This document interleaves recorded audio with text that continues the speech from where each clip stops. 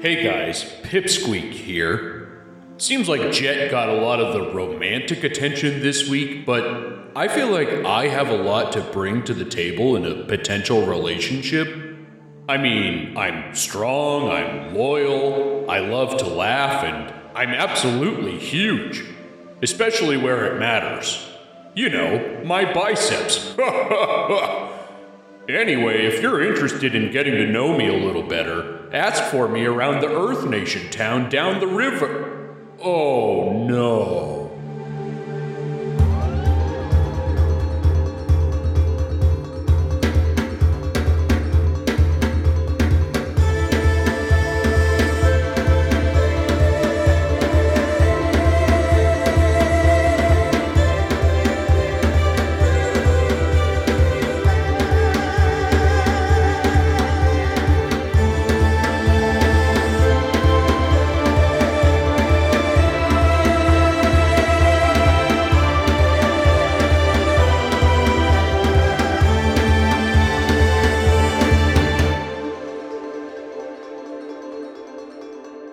Hello, everybody.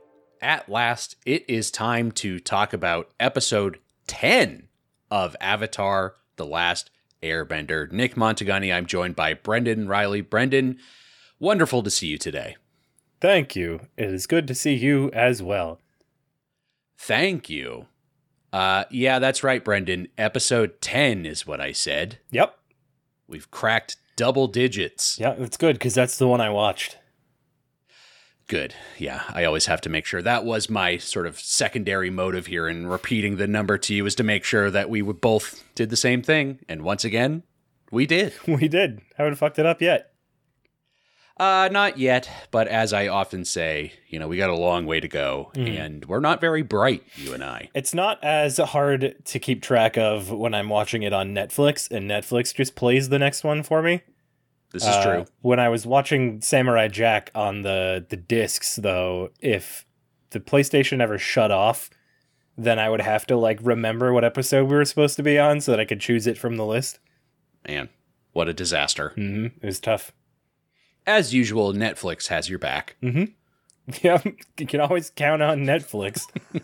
For everything, especially if you're a showrunner. Yes, Brendan, 10 episodes of Avatar: The Last Airbender we have now watched to this point. And with that, I'm putting you on the spot, just like I know you love. Okay. You didn't say thank you like I expected you to. Thank you. Oh, you're welcome. Yeah, 10 episodes, Brendan. So, you know, new listeners to the show who might be jumping in on this episode, a fan favorite episode. We'll get into it. Is it a fan favorite episode? I mean, how could it not be? We'll get into it. New listeners to the show might not know that Brendan had some apprehension to Avatar: The Last Airbender. Again, I don't want Brendan to have to get negative and start talking about things that he didn't like about Avatar, because that's not what we're here to do. Mm-mm. We've done that. That's old hat. You've heard it.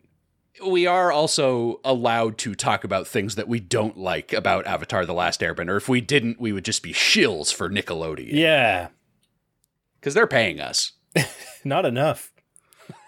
Not enough, as in not at all. So, with your new perspective, Brendan, this is where I'm putting you on the spot a little bit. We're 10 episodes into Avatar: The Last Airbender, your first real journey with this show. How are you feeling? I don't know. Pretty fine. Okay. There are good bits. It's not as terrible as I expected it might be. This is what I was looking for. This is the kind of commentary I was hoping I would get out of you with this. It's done a couple of cool things that I really liked, but nothing like super exciting, I think, has happened yet. Sure. To where I'm like, yeah, I know why this is people's favorite show ever. Still not seeing that, really. That's fine. That's fair. But I do have favorite characters, which is something, because if I didn't like it at all, I wouldn't even bother with that. Mm-hmm. So it's doing all right so far. I'm probably not going too far out on a limb here to say that a lot of the heavy lifting for your enjoyment of the show is coming exclusively from Uncle Iroh himself. Yeah, probably. I like Iroh. I like Sokka. Mm-hmm. Even though he's the punching bag of the group, I think he's got a fun character. Sure. Aang kind of grates on me a bit. Understandable. He's a silly child. Yeah. I don't know. I like the character drama of it more than I like the silliness of it up to this point. Yeah. And I think that is, as that continues to grow, I think that you'll find that is what makes this show like such a favorite for people, including me, is like the character drama and character growth over time, because people go in like very wildly different directions. Cool. Which we'll talk about. Yeah. In many future episodes to come. What would you say is like, with, you had some preconceptions of this show, I'm sure, but like, what would you say has like surprised you the most out of what we've seen to this point? I would say like maybe the quality of the action in certain sequences. Some of it is kind of just like real quick, like simple shots that aren't really super impressive, but when they do like a good fight scene, you can really tell that like they kind of give a shit about making it look fun and look cool. Definitely. Where they really don't have to for like a children's show. They could easily just make it, they're like, oh, he throws a fireball and then everyone does like a Power Rangers jump out of the way. But in this episode, even in particular, there's a certain fight sequence that reminded me of like my favorite animation style in like real anime. Yeah. And I was like, oh, okay, that's fucking cool. Real anime, you say? Very interesting. Yep. They're getting closer in certain aspects. They're, paying tribute. It's not like maybe part of your original problem was you thought that Avatar might be like a cheap imitation of anime. Yeah, it's not. It's and I mean it kind of is, but it's not like egregious like a Kappa Mikey or like a Teen Titans. Sure. It's a little more tame than that, but it still does a few things that I'm like, they're trying to grab that anime style because that's what the kids with their Pokemans like to watch now. Of course. But it's not as heavy on that as I think I thought it might be. That's good. And I know that for you, that's probably going a long way, because if it was doing all those things that you were expecting, we might not even have made it to episode 10 by now. No, I think I would not be even as warm on it as I am. And that was one of the other questions I was going to ask you, was like, what of your original concerns of the show maybe were like, you're almost proving yourself right in what we've seen so far. Like, what have you seen maybe that you were concerned about and has proven to be true? I would say maybe, I guess, like a lot of, it's still doing a lot of like filler kind of stuff, which, I mean, maybe that's not fair to like, to dock it for that, because it is a Nickelodeon show and does have to release an episode every week for like fucking 9 months out of the year. Right. So it's gotta fill a lot of time. But it does feel like there's a lot of stuff that happens in it that isn't important. But I think that's okay given like what it is. We spend a lot of time fucking around so that when we have things like the winter solstice doubleheader that we just had, and we get like a huge momentum shifting, like world building, everything has changed, kind of huge lore heavy things. Like when we get those episodes, we're like, holy shit, this is incredible. Yeah. And then we spend a long time like, okay, but let's play child games for a while too. And so. I don't mind like filler if it does something for the plot. Like not even the plot, but like the world. Like if it if we've got an episode that doesn't forward the plot but does help develop like the lore around like the Earth Kingdom or whatever, then Sure. I think that's okay. But a lot of what we saw early on in the show didn't even really do that. Mm-hmm. But it seems to be, at least the last few episodes have all had something like that they're trying to do. Well, I won't make you have to push your opinions any further in this episode intro. I just was kind of, we've gotten this far in, and it's not super... I wouldn't say it's important to me that, like, you love this show as much as I do, but, like, if we're going to be doing this together, I, just like to gauge kind of how you're feeling about it. And it does... I'll be selfish. It does make me a little happy that, like, it's going seemingly pretty well for you. Yeah, I'm not at a point where I'm like, oh God, I gotta watch Avatar now. It's still possible we might get there. Yeah. But it's also not at a point where, like, I'm like super stoked. Sure. You know what I mean? It's not like, well, there have been, I think, a couple episodes where I've been like, all right, I'm ready. I want to see what happens in the next one. But for the most part, it's just like, okay, yeah, no, this is fine. Like, we had fun, and Yeah. I'll talk to you next week. yeah, like today to watch it, I made a big breakfast and then sat down and watched Avatar while I ate breakfast. That sounds delightful. What'd you have? It was nice. I made some bacon and eggs, Okay. and toast and beans and yogurt with God, full English. yogurt with some pineapple, and then a glass of orange juice, a glass of chocolate milk, and an espresso. What the heck? You're gonna fall asleep in the middle of this damn thing. I'm feeling fucking good right now. I don't usually wake up early enough to make breakfast. Well, congratulations for dragging your ass out of bed and then eating your full body's weight in breakfast. I'm very proud of you. The only meal I'm going to eat today. Well, I hope it keeps you going through the rest of your day and through our recap of this episode of Avatar: The Last Airbender. Shall we do it? Yeah. Yep, yep, yep, yep, yep, yep, yep. Episode 10 of Avatar: The Last Airbender, titled Jet. Yes. You're looking at me expectantly like you want something from me. I wanted some kind of reaction out of you. You want me to... Benny! Okay, that's good. That's good. I have 2 jokes written down. Okay, so now we're competing for who has the best joke that the kids are really going to love. Oh, are you going to go... I'm not going to take it from you, but are you going West Side Story with this? Okay, so that's your second joke, because that was not one of mine. So you've got Benny and the Jets, and then, like, the Sharks versus the Jets. Yeah, when you're a jet all the way. That's pretty good. Here are my 2 jokes that I had written down. And again, these are for the kids. The kids are going to love them, just like they're going to love yours. Yep. Okay, here's my first one. Episode 10 of Avatar: The Last Airbender, titled Jet. Woo, woo, woo. Jet. I don't even know that one. I'm sure the kids will love it. I think that's a Wings song, or just a Paul McCartney solo song. Jet.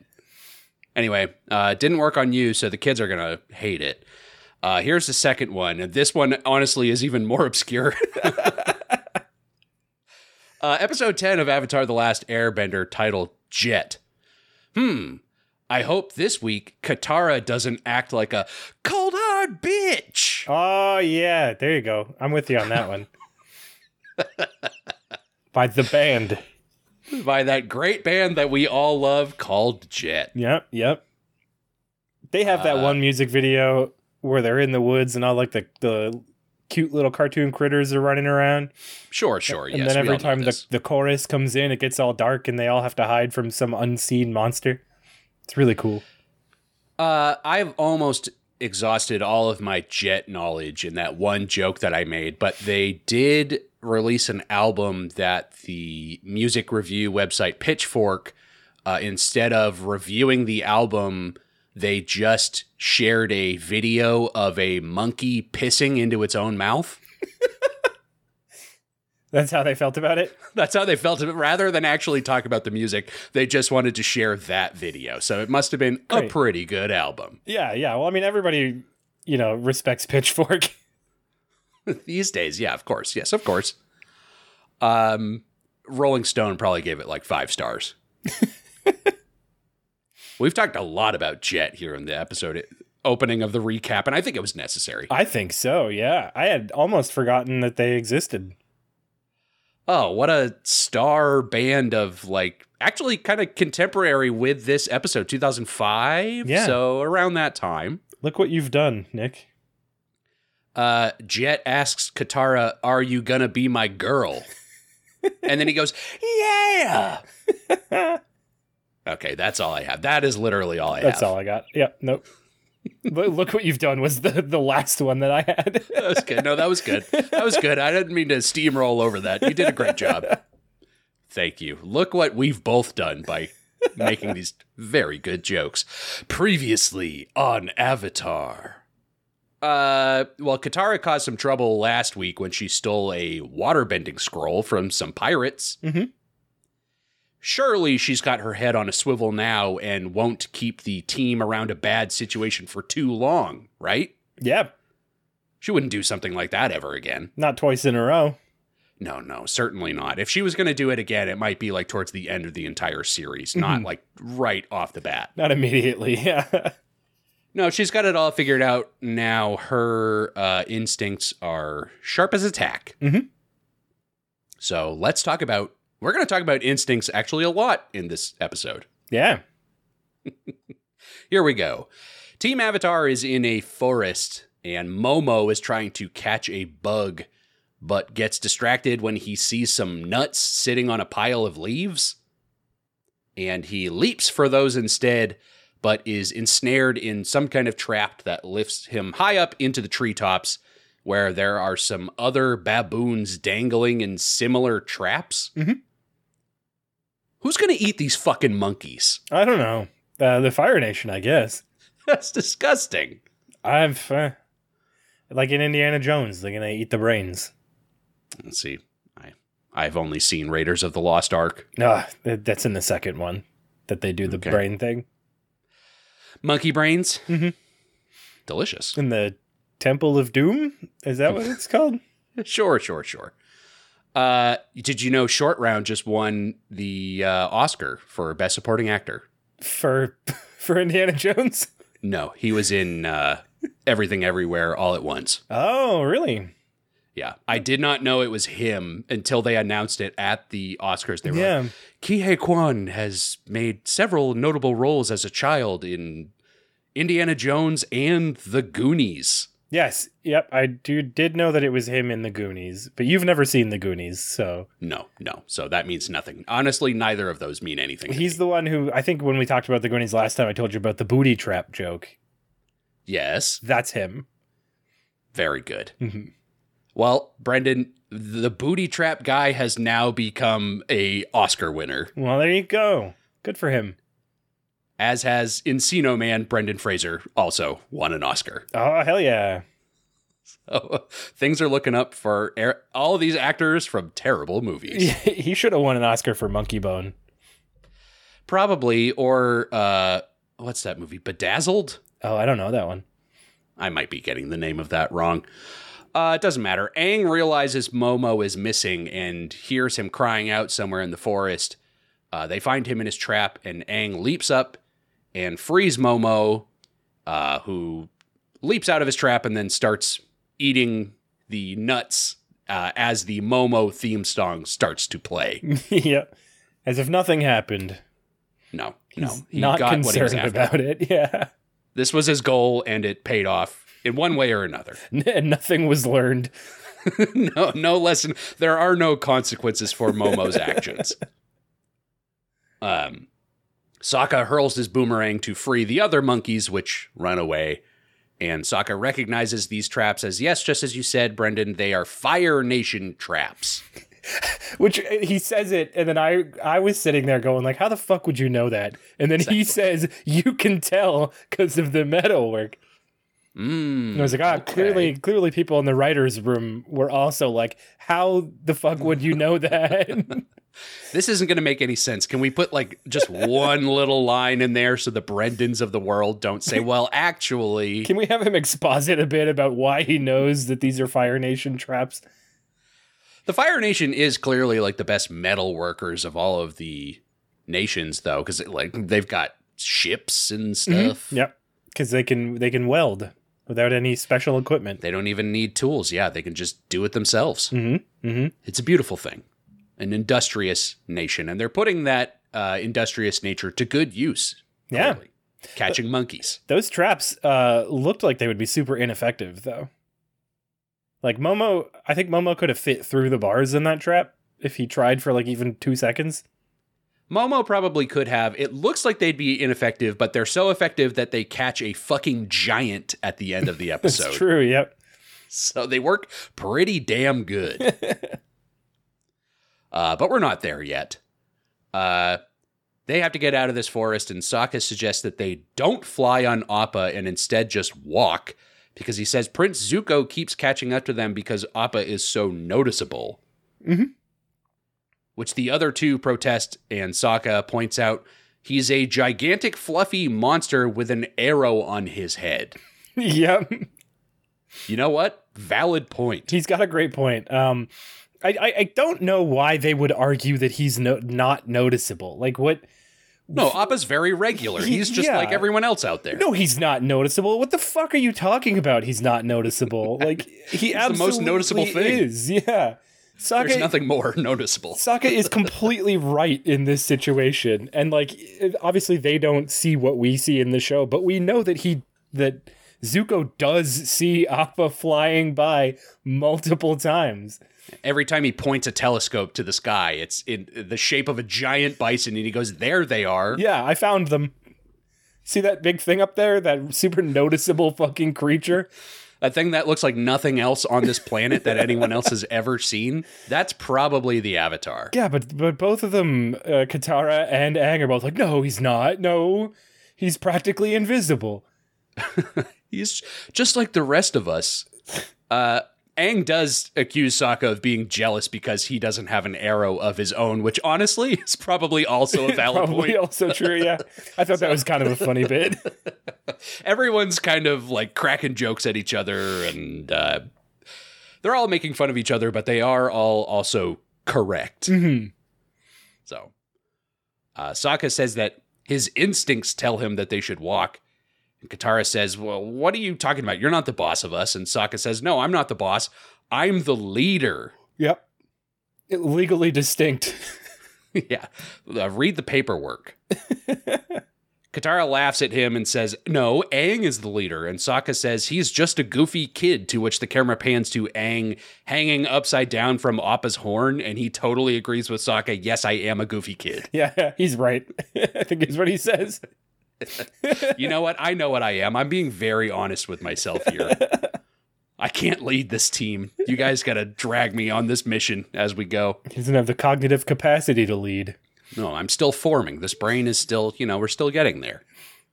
It is fun, though, that, we're 10 episodes in and finally, they're trying to establish, the team dynamic. Who's the leader?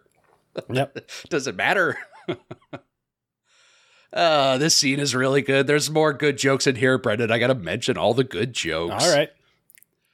Katara says that Sokka can't be the leader because his voice still cracks. His voice does crack, but then he speaks really deep to compensate for his cracking voice. Yep. Also, though, I think that's a bad argument because Aang is younger, so his voice hasn't even started to change yet. He's not even at that. He's not a single hair on those balls. Yep. And Katara is also younger than Sokka. This is true. And her voice, I don't think that happens for women. I don't know enough about it. Let's not go down this path any further. Forget that you even said that. I don't think Katara's balls have dropped yet either. So, oh boy, this is a disaster of a conversation. So what's her fucking point is what I'm getting at. You are, the point you're trying to make is valid. I just don't like the way that you got there, but I see what you're trying to say. For her to say that is, maybe not exactly fair. I just don't know. I don't see the position. No, she's not the one to be doing this right now. She does also complain about the competitive nature of boys, which she won't really be complaining about in a little bit in the episode. We'll talk about it. Oh, yeah. But she says Sokka wouldn't act this way if he had ever kissed a girl. Interesting point. Mm-hmm. To which he says, I have kissed a girl, but you just haven't met her yet. Which I think is also funny. But like, I don't think we ever saw any girls his age at the Southern Water Tribe. So is he just referring to Suki from episode 4? He could be, yeah. Or his girlfriend in Canada. Yeah, she's a supermodel, and also my uncle works for Nintendo. She says, well, we're siblings, so my uncle would work for Nintendo. I know that's not true, Saki says, shut up. I'm trying to sound impressive in front of Aang. And then Aang says he's more of a Sega kid, so it doesn't really matter anyway. And they all have a big fight over it. Yeah, and a lot of tears are shed, and blood is spilled. Yes, Sokka says that. Katara says, you mean Gran? I've met Gran. Yeah. Which is a good comeback. She has a great face on for that delivery as well. I've also kissed Gran, Sokka. This means nothing. Mm-hmm. Wonder how Gran's doing. Yeah, I have a feeling we might never find out. Well, it's kind of like I told you earlier in the episode intro, how like characters grow and evolve into like very different places over time. I'm not going to say Gran is the big bad at the end of Avatar: The Last Airbender, but I'm also not going to, I'm not going to not say that. If they could work in a plot where Gran and Iroh start dating, oh my God, I would be all for that. I have written some fanfic about that on my own time, so we'll get into it. Aang says, who knows, walking might be fun. And then it cuts to them walking, and he very loudly declares, walking stinks. And they're all wearing big backpacks for some reason, even though Appa's still with them. Those can go on Appa's back. There's no reason they couldn't have just left all that stuff on Appa. Yeah, if they have to do this, let Appa be like your trailer. Yeah. Also, though, like on that same note, they could still be riding Appa. And This is also true. He could just be walking. Like, I don't know, maybe walking is hard for Appa. Maybe because he's a flying creature, his legs aren't so good. But he's got 6 of them, so like maybe it takes less pressure off the rest. I don't know. I don't know how that would work. They razz on Sokka's instincts for a while too as they're walking along. I think that Sokka just needs to punch Aang like one time in the gut, and then he'll never bother him again. You should just whip around. So shut the fuck up and hit him really hard once, and then Aang will never make fun of him forever. Sokka's like, all right, very funny, but at least we're safe from the Fire Nation this way.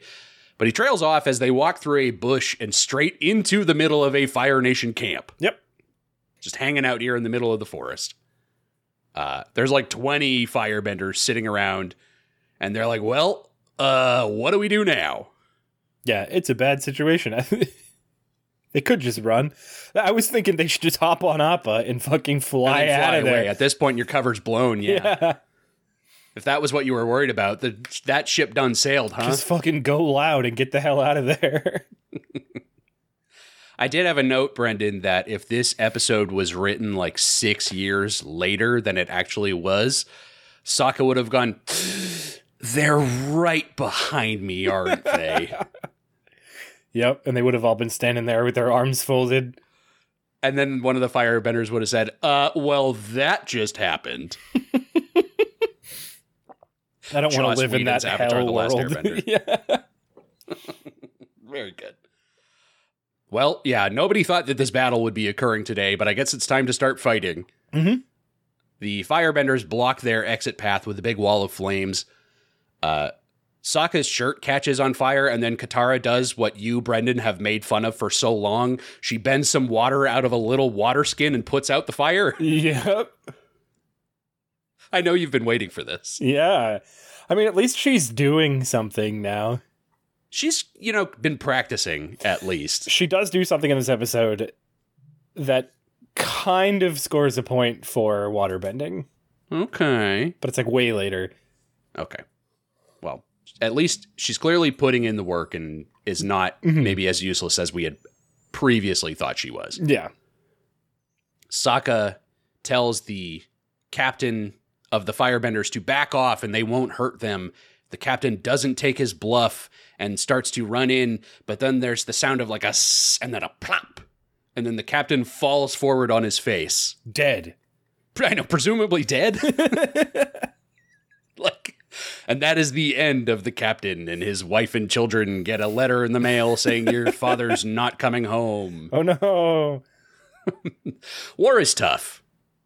They just kind of stand in stunned silence, but then from the trees above them, the unseen attacker descends, and it's a spry teenage boy wielding these two long hooked sword things. Which are kind of cool, but I have a couple problems with in this scene in particular. Before you get into that, can I just tell you that my research told me I'm pretty sure that these weapons are called tiger heads. Okay, I believe that. I just wanted to get that point out there to make myself seem smart for knowing how to Google that. Anyway, Brendan, the floor is yours. So he uses them as like hooks to grab things, which I imagine is the intention of their design. But there's a point where he uses both and hooks them around two sides of a spear that's being like stabbed towards him. Mm-hmm. And he manages to hold the spear in place with them. And as far as I know, the hook side of those weapons isn't bladed. Like the inside of the hook isn't bladed. I know what you mean. So I don't think that would stop the spear from going forward through them. But what if you pull it like really, really hard? Yeah, like maybe you could slow it down, but I don't think you've got enough leverage to completely stop the spear. And I think it would have still run him through. Just gone straight through the middle of it. Like, oh, great. Yeah, let me just poke it a little bit harder. Yeah, you put a little bit more force into it maybe, but like I think he would still be in trouble. Yeah, I see exactly what you're trying to say. Maybe the logic, the physics of what he's doing here are not working. I could be wrong. Like maybe that would work, but it doesn't read right to me. They're making this kid more of a superhero than maybe he actually should be. Also, he looks like Zuko, and that kind of fucking drives me crazy. Maybe a little bit. He's got like a beautiful, perfectly a little tussled mop top on his head. Yeah, he's also always got a straw, like in his mouth. Permanently chewing on straw. To make him look cooler. Yeah, I mean, that's as cool as it gets if you're a kid living in the forest. I just chew straw and it never falls out. Yep. It's always the same piece of straw, too. He sleeps with it. It's his lucky straw. Yeah, without this, I'm nothing. I don't know. Yeah, I mean, I don't know that he looks exactly like Zuko. I don't know. It's like his color palette, and then not exactly like him, but I kept studying his face every time they showed it to be like, am I going to see a burn here at some point? Like, oh, wait a minute. I see where you're going with this. Like they stole the fucking like character model, or it is just him like being some sort of Avenger in the woods. Right. Yeah. He lulls him into a false sense of security and then springs the trap. Maybe just because it was about this point in Samurai Jack where Aku was trying that shit. That's right. So now we're like, okay, do they do this too? Yeah. Perhaps not. It's good though that Jet doesn't also lure them into a false sense of security. It's good. Yeah, it's good that doesn't happen. Yeah, he's a nice guy, and it goes great. Mm-hmm. He whips some firebenders around with those hooks and lands like a beautiful 360 spin right in front of the gang, and he says, "Down you go." Ooh, so cool. I'm immediately enraptured by this handsome young teen. Yeah. Brendan, if you're not horny for this episode, you're not horny for any episode. I gotta say. I was wondering how long it would take to get there. Not very long, and I promise it won't be long before I get back to it. Continues the fight, and some more young warriors drop from the trees above. Katara and Aang jump into the fight themselves. There's a funny moment of Sokka standing with his boomerang raised and just screaming as a firebender is running towards him. Yep. His battle cry. Like getting ready to club him. But this young, mysterious fighter jumps in and knocks away the firebender, and Sokka's like, bro, like, what the fuck? You just KS'd me. You stole my kill, you motherfucker. Honestly, is bullshit, and he does it again a second time, like a minute later. Yeah. So, that is just not fair. An absolutely gigantic man leaps down and clubs two firebenders with a whole fucking tree trunk. This is like a nightmare for the firebenders. Yeah, they're getting wrecked right now. We didn't know this was going to happen if we made camp here. What a day it's been. Fucking Robin Hood and the Merry Men come swinging in. Yeah, Little John carrying a whole tree. The handsome teen defeats the last firebender and runs up to Katara and stops kind of like right up against her. And he just says, "Hey." So cool. I know, my heart is melting, and so is Katara. She, like, swoons over this, of course. Yep. Aang is impressed by this kid. Sokka is predictably not impressed by this kid. And he introduces himself as Jet, which, honestly, perfect name. Yep. Can't really get any cooler than that. No. What is Jet? So would that be like the stone? Is that what we're... Where does that name come from in a world without technology? This is a good point. Yeah, Jet. So what is, like, when you say something is like jet black, why do we call it that? That's a stone, like a crystalline kind of stone. Is jet? Yeah. And it is like a dark color. Well, then I guess there's no other answer than what It's gotta be that. Yeah, it must be. It's just, I don't know. It's kind of weird. I mean, it's a pretty cool fucking name. Yeah. I wonder if it's his real name or if it's like... Because all the other ones have nicknames, right? I think they do. They do all have nicknames, so it's unlikely to be his real name. Mm-hmm. But it is still a cool name. It is funny to think, though, that, like, yeah, this shouldn't exist in this world. It's like if one of the people in his crew was named, like, hey, I'm Laser. Yeah. It's like, well, what is that? We don't have those. They call me Motor Boy. The fuck is a motor? They call me Color Television, or just television in general. They call me Bitcoin. Oh, no. I know, that's the worst. That's the worst member of the crew. People used to think that he was like a really valuable member of the team, and then as time went on, they kind of realized that he didn't really belong, and he was kind of fooling them into thinking that he was like really a good member. He was just taking all their money. Yeah, and now, he's completely worthless in terms of, being an efficient member of the team. Good old Bitcoin. You gotta love him, though. Jet introduces the rest of his freedom fighters, he calls them. Yeah, very much. They're not doing a Robin Hood thing here. Don't worry about it. There's this schlubby kid named Sneers. Don't really learn anything about him. Nope. I actually forgot all about him. Yeah. He's part of the introduction, so I felt like I should include him in the notes, but like, it doesn't seem to matter. There are only a couple of them that I remember. Yeah. We'll get to them right now, I'm sure. There's a shadowy archer named Longshot. Also forgot about them. Sure. A heavily armed kid named Smellerbee. I remember Smellerbee. Smellerbee, somewhat of a player in the rest of the events of this episode. Yep, and voiced by the same woman who voices Dogen in Psychonauts. Okay. Yeah. Then the giant person, well, I'm not even sure if they're a kid, but I guess we have to say they are. I think, I don't know. In any case, they're fucking humongous, and then a much smaller child is standing next to him. Jet introduces them as the Duke and Pipsqueak. So, of course, Brendan, this is the joke that we're going to have here. Yep.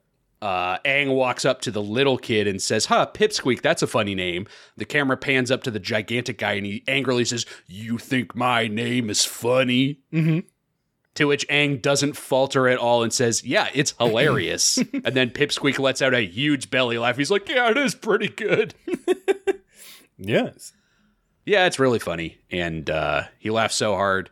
He pats Aang on the back, and Aang falls face first into the dirt because he's so fucking strong. Yeah, he's fucking probably not even a human.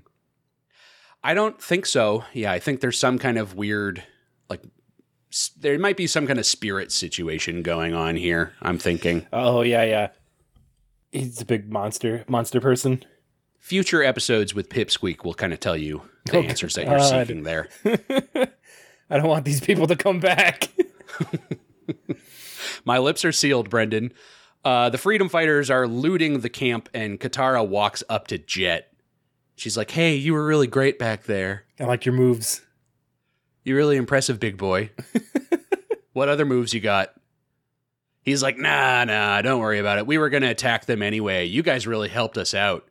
And she jokingly says, oh, well, we were just relying on our instincts. And Jet says, that's bullshit. Whoever relies on instincts is a fucking idiot. Yeah, that's what he said. And then he glares at Sokka. Well, Sokka, he's clearly saying it loud enough where Sokka can hear this entire conversation. So this is on purpose for sure.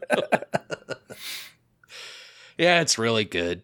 And then we have what I would consider to be one of the best offhand jokes in Avatar history. This was really, really good to me. The Duke inspects a barrel and says, hey, Jet, these barrels are full of blasting jelly. Mm-hmm. Jet says, that's a great score. Then Pipsqueak holds up a crate and says, and these boxes are filled with jelly candy. Yep. The Jet says, also good. Let's not get those mixed up. Yeah. That's genuinely hilarious. I think that's a really good bit. I think it would have been fun really if they did get them mixed up. At like the end of the episode when they blow up the dam, if it was like, oh Yeah. shit, it was the jelly candy. They shoot it with the flaming arrow and it just like burns a little bit and Smells really good. goes out. Yeah. That would be good. Yeah, his inept freedom fighters kind of screwing the pooch at the end of the episode would have been a good bit. Would have really taken away from the drama of it all, though. No, the town. Oh, wait, the town gets this beautiful candy smell floating downwind. Oh no, the ants. I know, shit. They're burning. Well, there was an ant problem in this forest anyway, so honestly, that's probably a net positive. They're going to take their loot back to the hideout, which Katara is like super jazzed to go. She's like, yeah, let's go to the hideout right now. Yeah. They walk into the middle of the woods. Sokka kind of questions what they're doing, but then Jet hands him a rope, which violently pulls Sokka above the treetops. At first I thought he just like snared him, like just to get rid of him. This fucking guy. I'm trying to hit on your sister. Can you go away? Aang doesn't need a rope, so he hops his way up the branches. Jet grabs Katara's hand and pulls her in close, and their bodies press against each other as the entire scene goes sepia tone. It does. I fucking hated that. No, it's really, really good. and there's like sakura blossoms falling from the sky all of a sudden. Yeah, her cheeks blush. There's like romantic music playing as they slowly float into the air, like they're dancing with each other. The whole thing feels like a dream. Yeah. Oh, man. I mean, come on. It feels like we've been waiting for this moment for Katara. Like for all Sokka's of my already life. Yeah, for yeah, exactly. Oh, Lord. Sokka has already like gotten some romance of his own, so it's like, well, it's finally time for Katara to get hers, you know? Yeah, maybe this time she won't bring up her dead fucking mom. No, impossible. No, that's her move. That's her play. So, Jet is a very golden opportunity for her. Specifically golden, yeah, with everything in sepia tone. It's very funny to me. I fucking hated it. I thought it was really good. The whole color palette for this entire episode, I think, is very interesting. It's a lot of like golden browns. Yes, although I did have a problem with Jet's costume because it's Fire Nation colors. And as we've said before, you have to rep your gang in this show. So I was convinced the entire time that he was Fire Nation. That is a totally fair point. And there's even a scene that we'll talk about coming up here where I also have some issues with repping your nation in terms of colors. Yeah. I don't know. It does seem incongruent, though. Yeah, like he stole those from a firebender. It's like, well, I know that I hate these people, but I look damn good. Yeah, well, see, I thought it was going to be like this was a gang of like Fire Nation kids who just didn't agree with the war. Sure. So they were like trying to sabotage the Fire Nation soldiers, even though they were also Fire Nation kids. That's almost better. Like, fuck you, mom and dad. I'm running away. Because I wasn't sure where we were either. I know that at the end of the winter solstice, we were still in the Fire Nation. So I wasn't sure if we'd left there yet or if we were like in the heart of the Fire Nation somewhere. Well, we're definitely not in the Fire Nation anymore. They took off right after that mission was completed. It is established that they're in the Earth Kingdom for this episode. Yes, for sure. We do learn that. So, some undetermined area in the Earth Kingdom. We'll figure it out. We probably won't figure it out. We probably won't, no. We're going to need someone to specifically tell us where we are if we're ever going to get to I want every episode plotted on the map. Honestly, that could be a good idea. Mm-hmm. I'll bet you somebody's done that out there, like a fan theory kind of thing. Probably. If you know about it, send it to us at gottarecap@gmail.com. Yes, I actually would be very interested to see something like that, for sure. Mm-hmm. They lived high up into the trees, into a network of tree houses and rope bridges. It's very cool. I like this place. I would like to live here. Mm-hmm. I'm afraid of heights, sure. but like I like it. That seems cool. Yeah, same. I would get over that fear so I could hang out with Jet and his cool friends. Yeah. Katara is very impressed by this whole setup, which is clearly exactly what Jet was hoping for. Mm-hmm. He says, yes, pumps his fist. He says the Fire Nation took over a nearby town recently, and Jet and the Freedom Fighters have been messing with them for several years, and one day they'll free the town. And Katara calls Jet so brave, and Sokka slides in to say, yeah, really brave, hiding from them in the trees. Yep. Katara says, ignore my brother, please, for the love of God. I'm so hot for you right now, Jet. I'm surprised she doesn't just shove him off the balcony. Shut up. Then he plummets to his death. Jet describes a bit about how the other freedom fighters joined the team. And Katara asks, well, what about you? And he says, the Fire Nation killed my parents when I was 8. And yeah, just like you said, Brendan, Katara can't help but try to relate to this and be like, yeah, they killed my mother too. We're so alike, too. you and I. You want a trauma bond or something? This is perfect. It's like we were made for each other. We finish each other's, and then she just kind of looks at him like expectantly, and he's like, I don't know. He doesn't know what. I don't have any idea. What do we finish? Sandwiches, of course. Later that night, they're having a feast, and Jet delivers a rousing speech to his freedom fighters. Mm-hmm. Today, we struck another blow against the Fire Nation swine. I got a special joy from the look on one soldier's face when the Duke dropped down on his helmet and rode him like a wild hog monkey.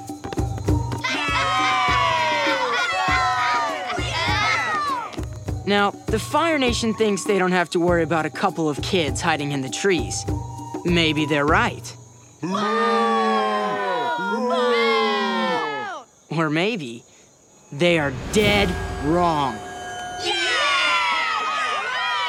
Oh. There is a little ominous when he says this. Mm-hmm. But surely there's nothing ominous about Jet. No, he seems like a stand-up fellow. He's doing good work out here in this forest and isn't scary. Mm-hmm.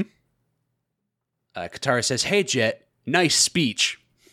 Wasn't really that nice. No, she's just trying really hard. No, She's Katara, thirsty as fuck. Your whole ass is out right now. Like, calm yourself down.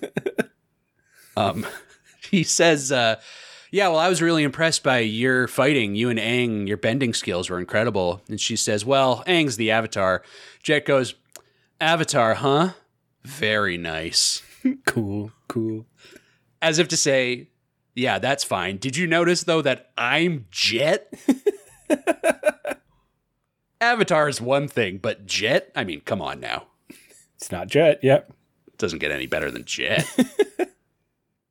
I wish he referred to himself in third person. In third person constantly. He does seem like the type, doesn't he? He does, yeah. No, he is lucky enough that all the freedom fighters around are constantly like, yeah, Jet, you're the best, Jet. Jet's so cool. Mm-hmm. That is basically the like entire personality of the rest of the freedom fighters, is being like, isn't Jet the best? He's just like older than them. He's like a 20-year-old and they're all like young teens. Yeah, he's selling them cool drugs. because he's got a car, yeah, and sells them weed. Yeah, buys them booze. Like that character in fucking Beavis and Butthead. Mm-hmm. I can't remember his name. He's so cool. Yeah. Jet does fulfill this role for them, for living the life that they all think they're going to want to live in like 6-7 years, and then they get to that point and they're like, I've wasted everything. And they're like, wow, Jet's a fucking loser. Jet's dead. He overdosed like 3 years ago. Sokka's had enough of this and he says they're leaving, and Jet's like, Sokka, come on. Come on. What if maybe you didn't? Stick around a little while, my new brother-in-law. Be a lot cooler if you didn't. Just chill for a moment, all right? Says, Sokka, I need you for an important mission, which, of course, hooks Sokka right in. Mm. I will hand it to Jet. He knows exactly how to play like these people that he doesn't even know. Yeah, he's a pretty good manipulator. I don't know what you're trying to say. He doesn't gaslight everyone 24/7. This is Jet. Oh, you're right. How could I? Did you forget? Yeah, I must have. Don't forget the Jet. That's what they always say. Yeah, they do. I have t-shirts that I actually printed that we're going to sell in our online store that say, don't forget the Jet. And it's just him with sunglasses and a piece of straw. Holding like a daiquiri. It's like, you're not old enough to drink this. Yeah, but it sounds cool. Like a memorial, though. Don't forget the Jet. And on the back, yeah, it says like 1020 or whatever year it is to like 1036. And it's like a very nice like landscape of the forest and his face just superimposed over the sky. In sepia tone. Never forget the Jet. R.I.P. King. Yes, it's the next day. The mission is underway. Jet whistles out a bird call, which is returned by one of the freedom fighters. Sokka sticks his knife into a tree to listen for vibrations through the forest. The knife has like teeth on it. Mm-hmm. The fuck is this knife? I don't know. We've never seen it before. No, this is our introduction to the tooth knife. I'm not convinced we'll ever see it again. Gotta be honest, I don't remember it. So this might be a one and done. But it's terrifying nonetheless. He hears one person approaching and sees it's just a very old man walking through the forest. And he says, Sokka tries to call off the attack, but Jet has already leapt down and violently confronts the old man, who says he's just a traveler, but Jet like smacks his cane away and knocks him down to the floor like, fuck you, old man. It's a very confusing scene. Immediately he goes into him. He says, do you like destroying towns? Do you like destroying families? Yeah, get him. What? Jet's got some problems. Jesus Christ.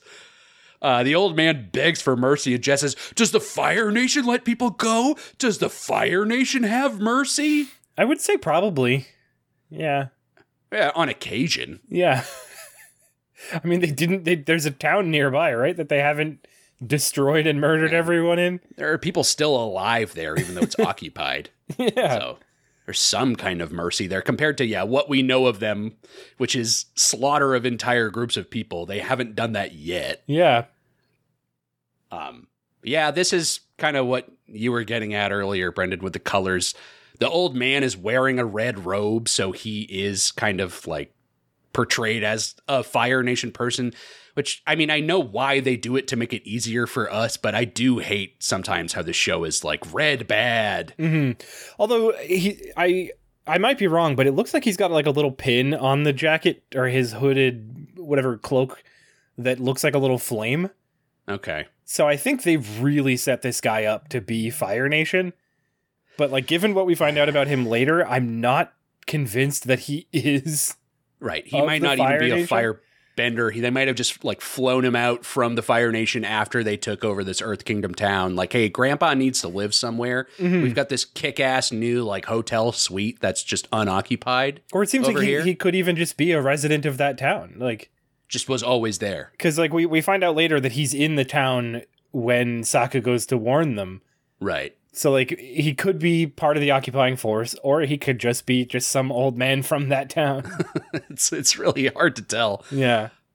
I don't know. The color thing, yeah, they're doing it for our convenience, but I'm like, can't everyone just wear whatever they want? Yeah. I don't know. I don't feel like wearing the same color every single day unless I'm Doug Funny. Yeah. I don't know. I just think like if they're going to do it, I think it needs to be a little bit more consistent. I would agree with that. Either if it's that important, fully commit or don't do it at all. Yeah. If it's that important to the world, yeah, make it important in 100% of cases. Mm-hmm. I understand. Jet winds back his foot to kick this old fucker right in the face. He's going to murder this old man. He's literally about to kill this man, but Sokka jumps in and stops him like, bro, chill out. Which Jet is pissed about, but Sokka's like, this old man hasn't done anything to you. Jet doesn't accept that, basically questions Sokka's beliefs by saying, remember what they did to your mother, which is a supremely shitty move for Jet to make. Real fucking bad. So shitty for him to say that. Hey, Sokka, your mom's dead, you fucking asshole. Like, yeah, I know. I don't think this guy killed her. I know. He wasn't there. I don't know. Maybe he was. Maybe he did. What a twist that would be. He's like, by the way, thanks for saving me, Sokka. Oh, how did I know your name? Never mind. Moving on. Awkward. That happened. So that just happened. They take the old man's stuff and leave, and he stares longingly up at Sokka, but Sokka has no choice but to go with Jet. Back at the camp, it seems like Aang and Katara are just having the best time that they've ever had. Mm-hmm. Aang has some of those little like TNT poppets that you throw at the ground that explode. Yeah, yep. Those little things. Snap rocks. I used to snap those. Did you used to snap those in your fingers? I did, yeah. I mean, I still do when I have them. Well, hold on. When you have them. Yeah. Wait a minute. Sometimes they sell them at like the dollar store and you just got to pick them up. They had them at the small convenience store next to the Little League field where I grew up. So it was very much a situation of like, go next door after your game ends, get like a slushie and some Big League Chew and some TNT poppets, and then just fucking throw them at each other as hard as you could. Yep. And then you end up just with a bag full of sawdust. Yeah. And then what do you do with it? You just sprinkle it all over the place.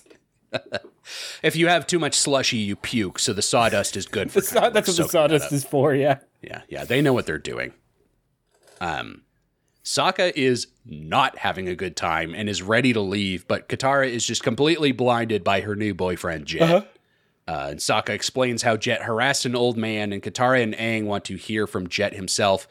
They go to Jet's hut, and he fucking gaslights everyone. Yep. It's like, that is not the way that this happened, Sokka. Pulls out a knife with a poison vial stuck in the blade, and he's like, the old man was going to kill me. Sokka, you actually saved my life. Yeah, he was sent to kill me. This elderly assassin who could barely walk was sent to kill me, Jet. The least effective assassin in Fire Nation history. Look, all the other people are busy running the town. This guy's got a lot of notches on his belt, but the last effective kill he made was like 35 years ago. Yeah. So, but it's really hard to retire in the Fire Nation. You kind of have to work, put your nose to the grindstone until you're in the ground, unfortunately. It's kind of a sad state of affairs. Yep. But that's the world of Avatar. Yeah. But lucky Sokka was there. Yeah. Very fortunate Sokka saved him. Sokka's like, there was no knife, but Katara is 100% sold. She's like, oh, see, there was a knife. Yeah, I knew it. No, look, it's right there.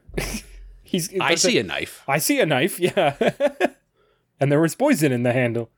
Yeah. So Sokka, once again, the last few weeks of you being like the brains of the operation have proved nothing to me. And I believe this kid I don't even really know. Yeah, I was actually kind of mad about this scene, but I think you're supposed to be. Yeah, for sure. People are not thinking straight. Katara is just simply too horny for Jet, and I get it. Yeah, yep. I understand. Aang is surprisingly chill, by the way. If we're thinking about Aang, like, he loves Katara. Mm-hmm. Clearly, that's been set up. He is surprisingly chill with, like, this whole situation of Katara falling in love with Jet. He's, like, not showing any jealousy about this at all. No, he's too excited about all, like, the zip lines and shit in this, He's this little distracted. town. Yeah. His child brain is, like, more interested in that and then in, like, matters of love. Yeah, that's true. He hasn't noticed. It's probably what it is. It's like, wait a minute, someone's moving in on my girl? Yeah, look over here. We have like a rope swing. Oh, radical. Oh shit, rope swing. Look over here. We have a GameCube. Oh, fuck yeah, Super Monkey Ball. You guys got multiplayer? Yeah, Aang's preoccupied. Jet tells, Sokka storms off and Jet tells Aang and Katara he needs their help to fill the reservoirs in the river that runs through the forest before the Fire Nation comes down and burns the forest. A totally real threat that they all know is definitely actually going to happen. Because they've been here for years. They've just been waiting. They're working up to it. Oh, I know. They've got their eyes on us here in the forest, but if we could get that river going... Yep. Katara confronts Sokka and says they need to help, but Sokka says Jet is very smooth, but we can't trust him. Yep, which is true. All true. Everything that Sokka just said is accurate. So at least he can admit that.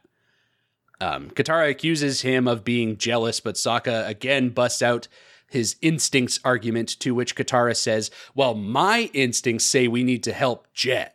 No, it's not your don't confuse your instincts with your loins, Katara.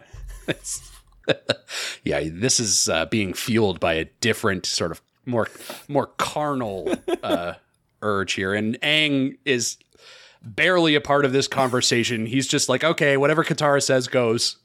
She's the leader. Yeah, now they finally determined. Yeah, so Katara's all mad about Sokka's instincts, but she says, you know what? My instincts are kick-ass, and we're going with them. Later that night, Sokka wakes up as he hears Jet and his team heading out. They're pushing a cart with some barrels on it, and Sokka follows them to a cliff overlooking a small town downstream from a dried-up riverbed that's being blocked by a large dam. And Jet says that he's going to signal his team to destroy the dam once the reservoir is full so they can wipe out the town below. Mm-hmm. So now we're kind of seeing Jet's hand here. We're seeing the true nature that wasn't revealed to us by all the other fucking shady things he's done throughout this episode. Turns out it's actual terrorism. Who could have seen it coming? The other kids, though, they're like maybe not 100% sold, or like they do have questions. Mm-hmm. The Duke says, hey, there's some civvies down there in the town. Yep. Not just Fire Nation folks. And Jet's like, hey, that's just the price we got to pay. Get rid of the Fire Nation. There are necessary sacrifices. And Sokka is hiding in the bushes and hears all of this, but from behind him, Pipsqueak rolls in and picks him up by the ponytail. Yeah, which probably hurts. Probably hurts a hell of a lot. But Pipsqueak, not a very delicate guy. You'd think that he might be able to like pull like a Lenny and pet Sokka to death, perhaps. Yep. The Freedom Fighters deliver Sokka before Jet, who says to him, I'm glad you decided to join us. Very sinister. Mm-hmm. Sokka says, there are families and children living in the town. And Jet, again, he equates them to like just some sacrifices. And Sokka calls out Jet's lies to everyone. And Jet tries to equate his desire to defeat the Fire Nation to Sokka's, but Sokka's like, no, I'm above this. Like, I wouldn't do this. Yeah, I draw the line at war crimes. Yeah, murder of countless innocents. I'm not exactly down for that. But Jet can't have Sokka acting this way and has his freedom fighters lead him away as he says, "Cheer up, Sokka. We're going to win a great victory against the Fire Nation today." So, Ooh. I know. We've had a few moments on this show in the past of like earthbenders or like other non-firebenders where it's moments of like, are we the baddies? Mm-hmm. But this kid is just fucking delusional. Yeah. Yep. It's fucking wild. There's no gray area here. Yeah. It's just going to flood out a whole town. It's just, for the greater good. Mm-hmm. Later in the day, Jet leads Aang and Katara to the dried up river. Katara tries to make up for Sokka's behavior, but Jet's like, "Oh, no worries. You know what? He actually came and apologized to me himself." Mm-hmm. Which it seems for a second that they're about to like have suspicions about it. There is like, no bigger red flag. Yeah, they're like, wait, Sokka apologized? And he's just like, yeah. And they're all like, okay. Like, oh, great. It seemed, I thought for a second this was going to be the turning point where they were like, that doesn't sound like Sokka. Yeah, they almost lean in that direction. But again, Jet's so fucking smooth that you got to take his word. Yep. Well, that was not enough. As they approach some steam vents and Jet wants them to bend the water out to fill the reservoir. Katara isn't sure she can do it, but Jet puts his hands on her shoulders and he's like, "You can do this." Yeah, you got it. Just loosen up, babe. Yeah, you're feeling real tense. Why don't you smile a little bit for me, sweetheart? It's actually really sickening with like the context we know of like what Jet just did to her brother. Yep. Actually really messed up. Aang's like, "Well, what about me?" And Jet's like, "I know the Avatar can do this," which is so dismissive of Katara. It's like, "No, Katara, you can do this." But Aang, I fucking know you can do this. Yeah. No, you absolutely. Yeah. Poof. You could probably do it by yourself. I'm just letting Katara feel like she's contributing to the She mission. needs to feel important. I'm trying to score here, Aang. Don't you see? I get it. No, he doesn't get it. Aang and Katara work together to raise water out of one of the vents, which does pour into the river. Jet's like, "Great job, guys." And they're going to keep working on this, and he's going to go to the reservoir. Katara's like, "Great, we'll meet you there when we're done." And he says, "You know what? Probably not a great idea, Katara. You should just stay away from the reservoir, okay?" Mm-hmm. Yep. I mean, I've run out of red flags to assign. No, that's it. They've all been thrown. Yeah. I guess I didn't purchase enough before the start of this episode. But that's not suspicious at all. Time passes and Katara and Aang have emptied many vents out into the river and decide, you know what? We will go meet Jet at the reservoir after all. I liked Aang's line here where he says, "I think that's enough, and not just because I'm lazy." Although, I mean, probably a little bit because yeah. I'm lazy. Well, that's the implication. Not just because I'm lazy. That is a part of it. I am, sure. but I am famously lazy. Make no mistake. There is no lazier avatar that ever lived. Pipsqueak and Smellerbee are leading Sokka through the forest, and Sokka tells them, "What are you guys doing following Jet? That guy is nuts." Mm-hmm. To which they're basically like, we're doing fine. Like, we're not big enough characters in the grand plot of Avatar The Last Airbender to lead some kind of mutiny or like do anything special, so we just kind of have to go along with it. We don't have enough time. The episode's only 20 minutes long. They didn't pay our voice actors very much, so like we can't record a bunch of extra lines for this. Yeah, we kind of just have to go with the flow here, Sokka, my man. Sokka spots some of those monkey traps from earlier in the episode and makes a dash in their direction. They follow after him and get themselves stuck in the traps.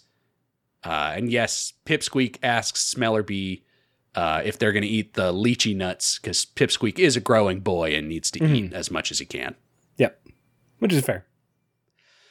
You know, big appetite, big boy, big appetite. Yep. Got to get those extra lychee nuts. I get it. I've been there. Yeah. He should try having a big breakfast. Brendan, are you going to finish your lychee nuts, by the way? Probably not. Nope. I had a big breakfast. I know. Famously, you've had a gigantic breakfast. Maybe after the show, you can send some of those my way. Yeah. Okay, good. We'll arrange that later. I have nothing to offer you except for my never-ending friendship. We'll talk about it.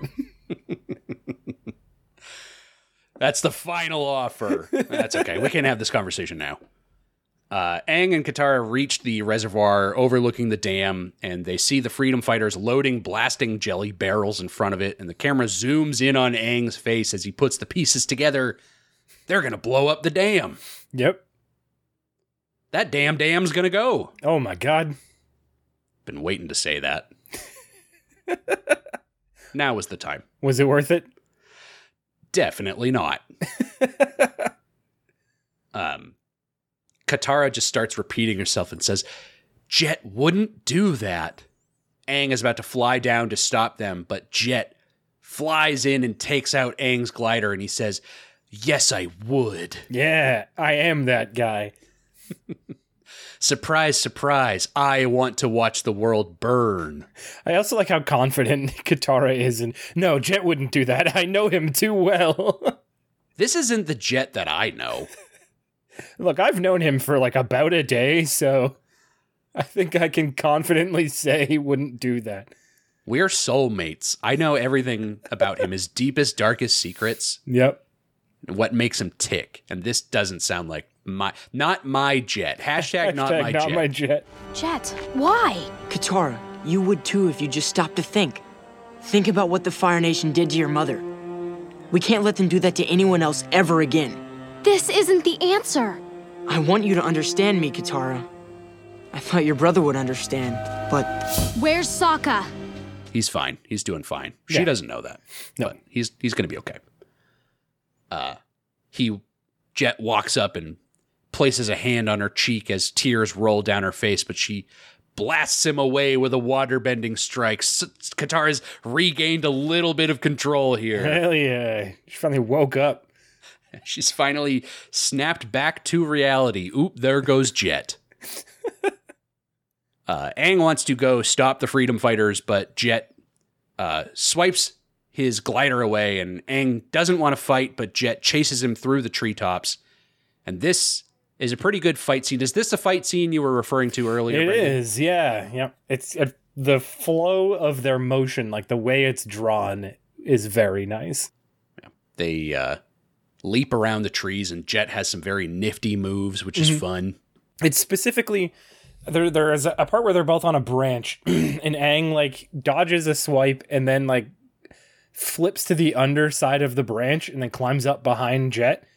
And it's that specific sequence where the animation, it looks like it's all hand drawn, like with the motion blur, like kind of stuff going on to it.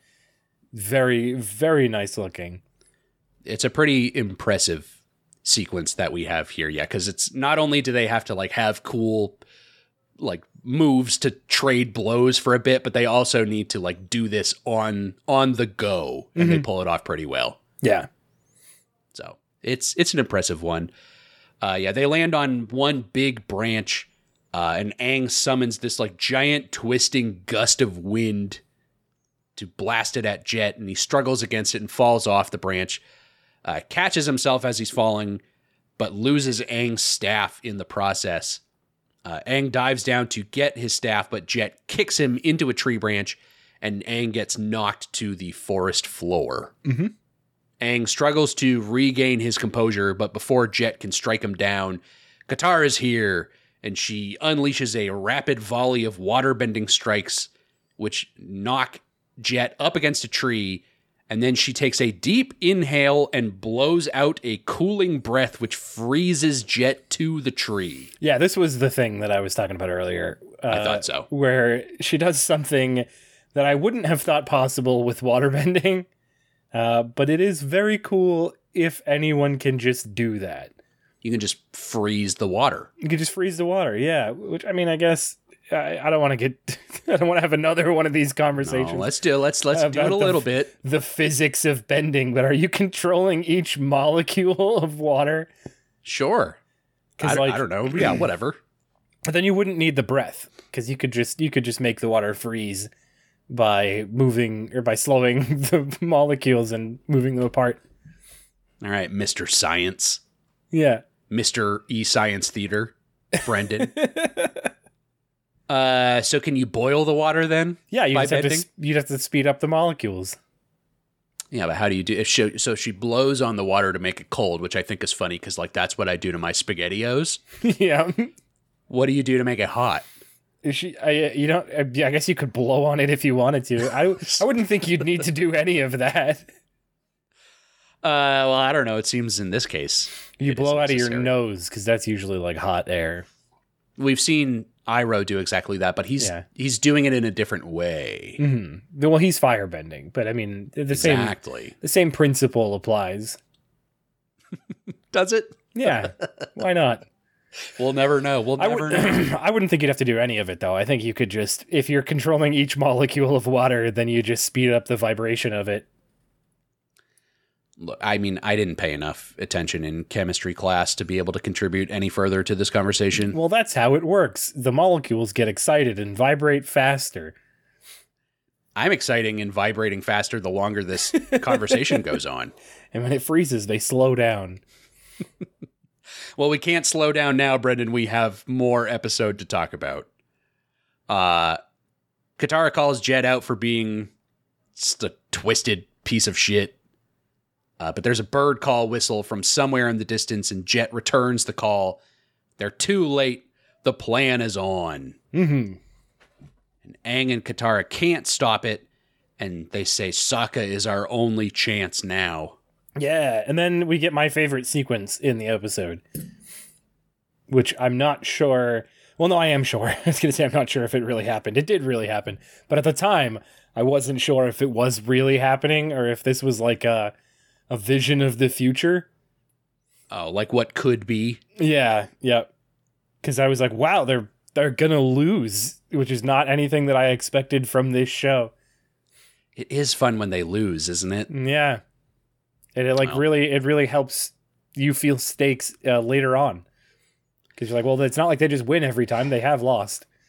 I mean, like, ultimately they still win, but... I know, I don't want to let you down, Brendan, but... but they fail to stop the plan entirely. This is true. Yeah, it doesn't go exactly... The outcome isn't what was desired, but, like, yeah, they cannot stop it. Yeah. Which is... Yeah, you're right. That is cool. It is cool that, like, that's possible at all. Yeah, normally with a show like this, I just expect, like, everything's going to work out, everything will be fine. They'll figure it out. Maybe not, huh? Mm-hmm. Long shot fires off a flaming arrow, which strikes the barrels, and sure enough, they explode and demolish the dam. So yeah, they didn't stop it, just as you've said. Yep. A giant wave of water comes crashing down, and we watch it just completely decimate the Earth Kingdom village. Yep. And then see every person's corpse floating in the water afterwards. Yep. It's kind of like that scene in Samurai Jack in the 5th season when he sees all like the zombified versions of the people from his homeland floating by him and calling out in pain. Yeah, it's just like that, yeah. It's exactly the same exact thing that happens right here. Yep. They yell to Katara, "Why did you have to be so horny and doom us?" But they also say, "But we get it. Jet's super hunky. He's so hot. It's fine. If it was going to be anyone, I'm glad it was Jet." Slay Queen. Damn, get him. Fuck us up.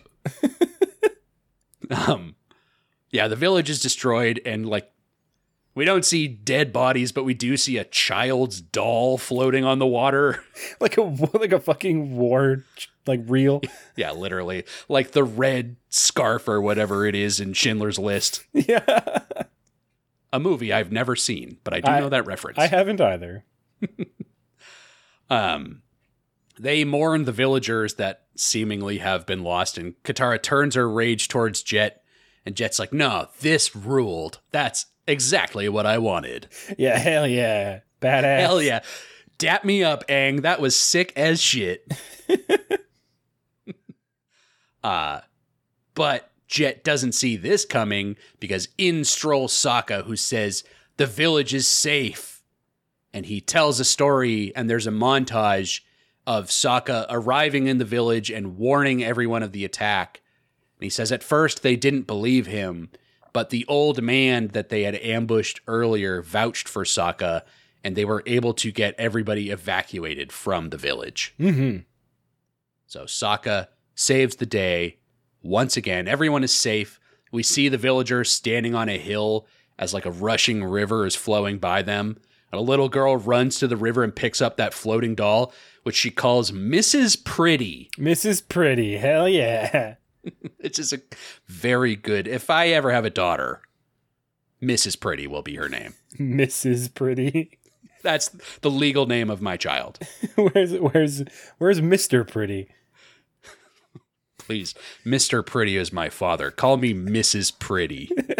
Well, now this is just very confusing. Yeah, don't worry about it. Mr. Pretty's gone off to join the war.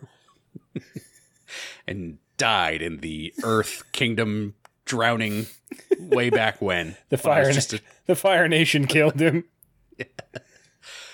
Just like Katara's mother. Did you hear about that? I might have heard about that. Jet's pissed. Sokka tears him down some more verbally. Uh-huh. And Jet makes one last emotional plea to Katara, but her hormones are quelled for now after all of this treachery. Mm-hmm. Says, Jet, I'm not horny for you anymore. No. I still am a little bit. Yeah. He's a bad boy, too. That honestly makes it a little bit better for me. She climbs onto Appa as Sokka defiantly says, "Yip, yip." And they fly away. And then Appa doesn't do anything because he doesn't answer to Sokka. You're not the boss of me. No, they fly away. Katara jokingly thanks Sokka for using his instincts to warn the town instead of going to the dam. Which it's like, enough with the Sokka jokes already. He's literally a hero. He fucking saved everyone.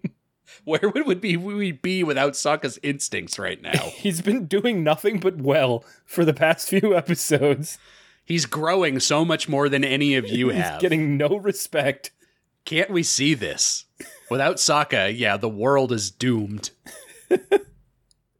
Sokka's like, hey, well, sometimes my instincts are right. And Aang says, hey, you're flying the wrong way. And Sokka says, and sometimes they're wrong. And he does a U-turn. And we all have a good laugh. He. That's the end of the episode. Yep. Brendan, Jet is the name of episode 10. Sure is. How do we feel about Jet? The episode or the kid? I don't like Jet, but I thought the episode was fun. So you don't like Jet, but you do like Jet. Yes. I understand. Everyone understands. Yeah, very clear. No, I thought it was fun. Very clearly doing the Robin Hood thing. Sure. Like from the second he appeared, or like the gang appears on screen, you're like, all right, I see what's happening here. But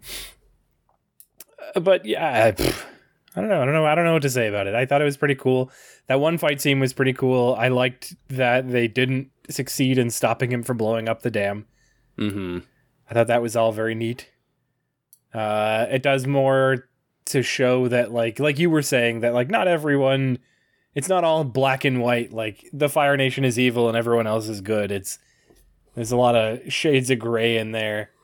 Right. It's not like the enemy of my enemy is my friend. Like it's not as simple as that, which is good. And then even, like you said, they're clearly doing the Robin Hood motif, but like how many examples do we have where actually, oh no, Robin Hood is like not a good guy. He's not doing a good thing. Turns out he's actually a piece of shit.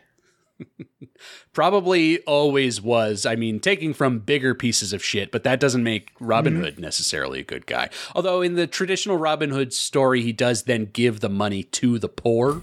Yeah, in this one, he drowns the poor. The poor are arguably worse victims. They're worse off than the rich themselves. Yeah. So a little bit of a different spin on that. Yeah, I don't know. It's, again, like we talked about much earlier on here, not every episode I feel like is directly devoted to like the overall plot. So this is, you could call this something of a filler episode.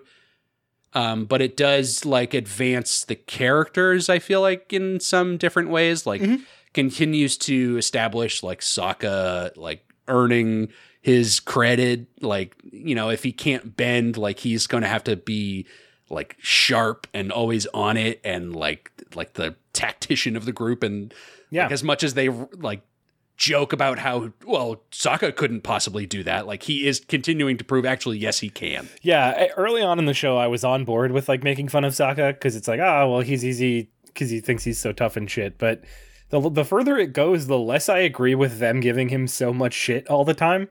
Definitely. Because it's like, well, no, he actually is the voice of reason in most situations. Like, he knows what he's talking about a lot of the time. Like, sure, he's still arrogant and kind of an asshole sometimes, but he's also mostly right. He's keeping mostly like a level head. He does get emotional, but he is the one, thinking things through, as opposed to the other two members of the group this time were either like a stupid, goofy child throughout the entire episode or just way too blinded by horniness to be able to think clearly at all. Sokka is neither of those things. His horniness he keeps in check. Yeah. He wrangles that shit. No time for that. Oh, there's time for it in the scenes we don't get to see. But the scenes that I think about the most, him and Momo. It's an interesting episode for sure, and it is fun to have like a little mini villain, like almost like a one and done thing. Like, here's Jet. Like, he seems okay. Oh wait, no, he's bad. Oh, it's okay. We stopped him. It is fun to like have a little something like that along the way. Yep. I thought it was pretty good though. And we also saw that like Sokka's got, Katara has a much better control of her like bending. This is true. Even between the last episode and this one, seems to have gone a long way.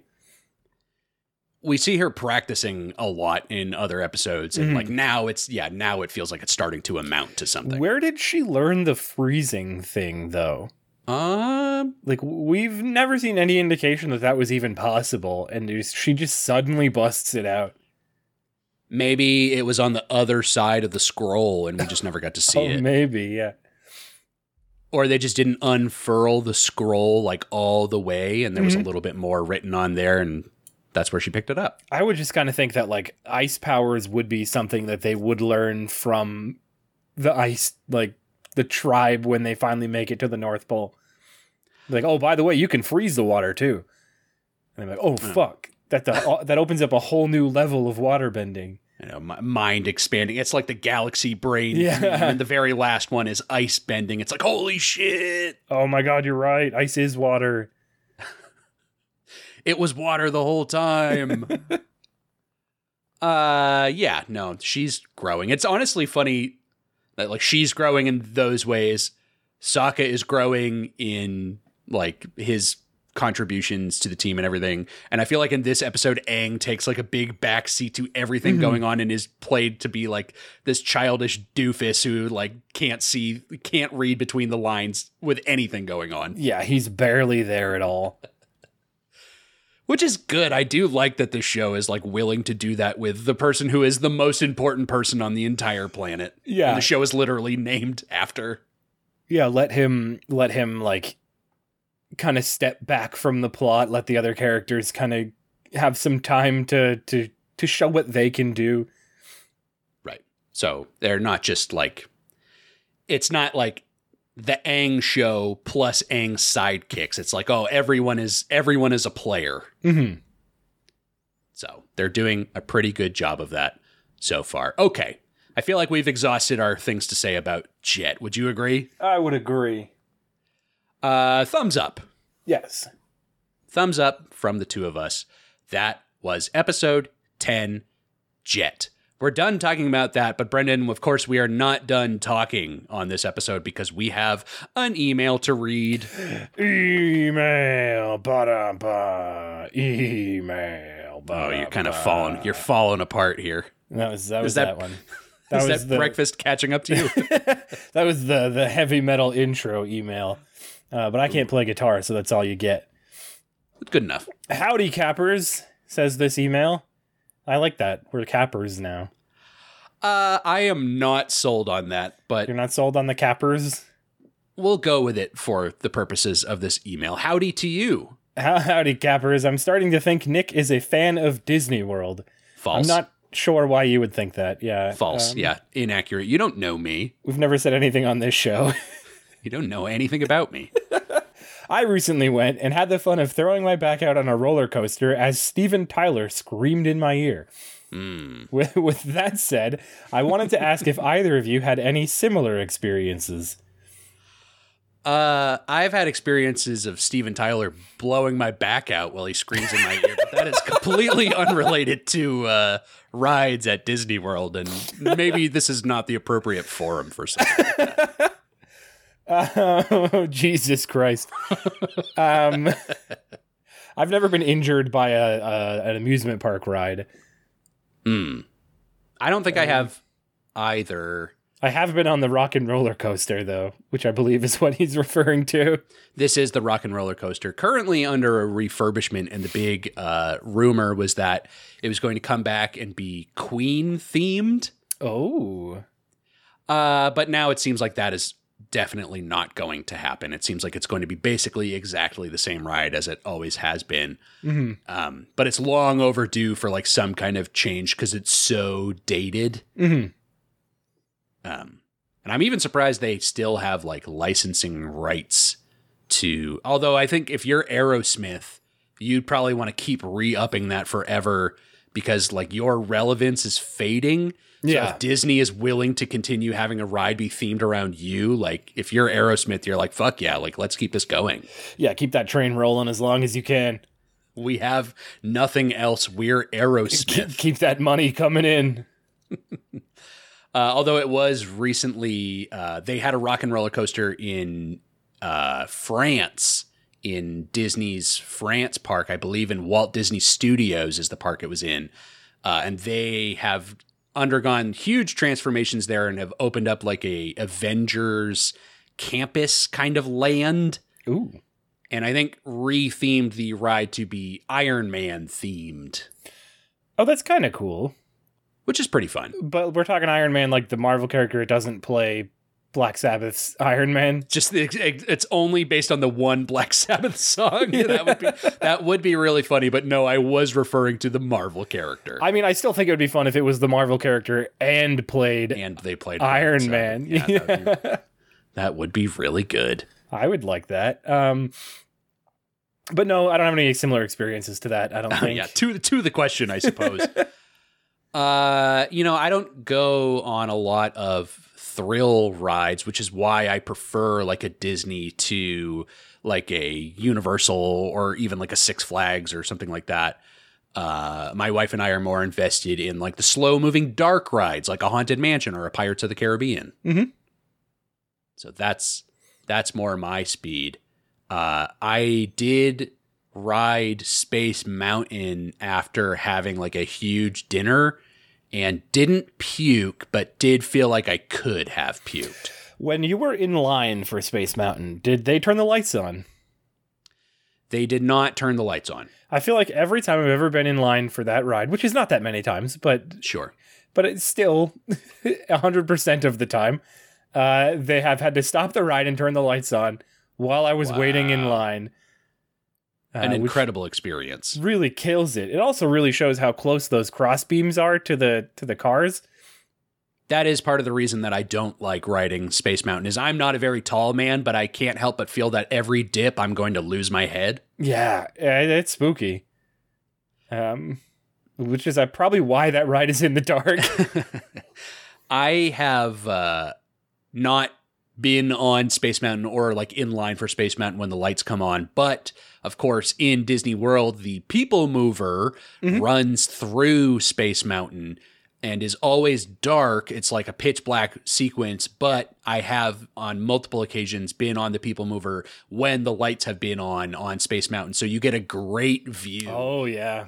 As you go around the track. Yeah. You're actually you're kind of like maybe midway through. Okay. So you can see like above and below. Cool. but you can see the whole damn thing when the lights are on. And it is a rare experience, but always a informative one, I would say. Yeah. Look, one more question for this. If you were to rebrand the Rock and Roller Coaster, and not with Queen, let's say they want to modernize it. They want to get some of the music that the kids like. What do you think? What would either you want to see, or what do you think would be most likely for them to do? Probably Billie Eilish. That's exactly what I was thinking. I'm so glad you said that. I was mostly joking, but now that I'm thinking about it, that could be kind of fun. I was I was also like, I wouldn't want that, but at the same time, I'm like, a bad guy. They would just put bad guy. Well, of course, Brendan, if we're thinking about the Rock and Roller Coaster, they cycle through like 5 or 6 Aerosmith songs. Oh, that's true. It's not just the one song. So you could have, including a delightful take on Love in an Elevator, which they have re-recorded as Love on a Roller Coaster. Oh, hey. Sucked so bad. Fucking Aerosmith, my God. Yeah, Billie Eilish, that could be... I was joking, but honestly, that could be kind of fun. Yeah. Billie Eilish, or like some fucking... I don't even know who else is famous right now. Lil Nas X. Oh, that would be crazy. Oh, yeah, you're just on a roller coaster and fucking Old Town Road or Panini start playing.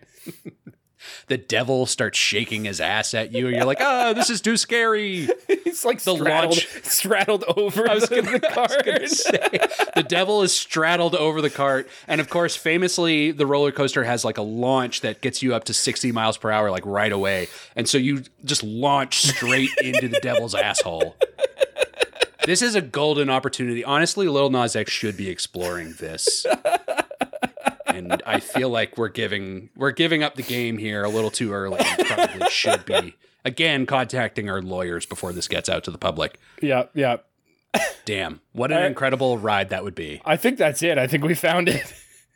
I think we have found it. Of course, you can't retheme it to be Iron Man themed because you can't have Marvel characters in the Disney parks in Florida because Universal bought the rights to that so many years ago. Oh, fucking rights, man. Can't we all just... Everyone can just use every IP that belongs to everyone? That's how business works, right? That's how that works. That would be great.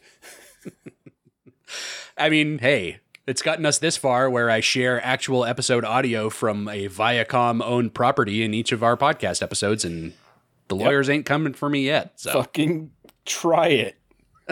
Please don't try Our it. lawyers are better. You know, our lawyers... My dog. Yeah, exactly. Anyway, I don't know. Sounds like we've landed on a good retheme for the ride. I think so. Yeah. That letter was from Matt from Boston, a return writer. Thank you, Matt. If anyone else would like to write in on this episode that we just discussed, or anything related to Avatar, or what theme you would put on a Disney ride, or just any random bullshit you want, you can do that at gottarecap@gmail.com. You can tweet it at us at gottarecap. Comment on one of our pictures on Instagram, I guess. If you want, at gottarecap. Leave a comment for us on YouTube. You just search for Gotta Recap. You'll find it that way.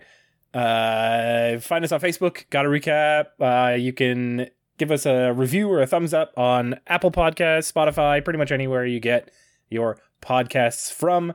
Share it with your friends and your family. And that's all. I never know how to end that segment. Twitch.tv/Bob the Virus. Brendan's playing Resident Evil 4 these days. Yeah, by the time this episode comes out, I might be done with that, but we'll see. Brendan's playing something these days, and you should go to that page regardless. I'm playing something. He's out there playing all these games. Hey, Brendan, Jet, huh? Mm-hmm. Are you gonna be my girl, they say. They do. Are you gonna listen to our next episode of this podcast? Unlikely. I don't know why anyone would after what we've just done, but episode 11 will be coming next week regardless. Yep. So we will see you all then. Thank you so much for listening. Goodbye. Bye.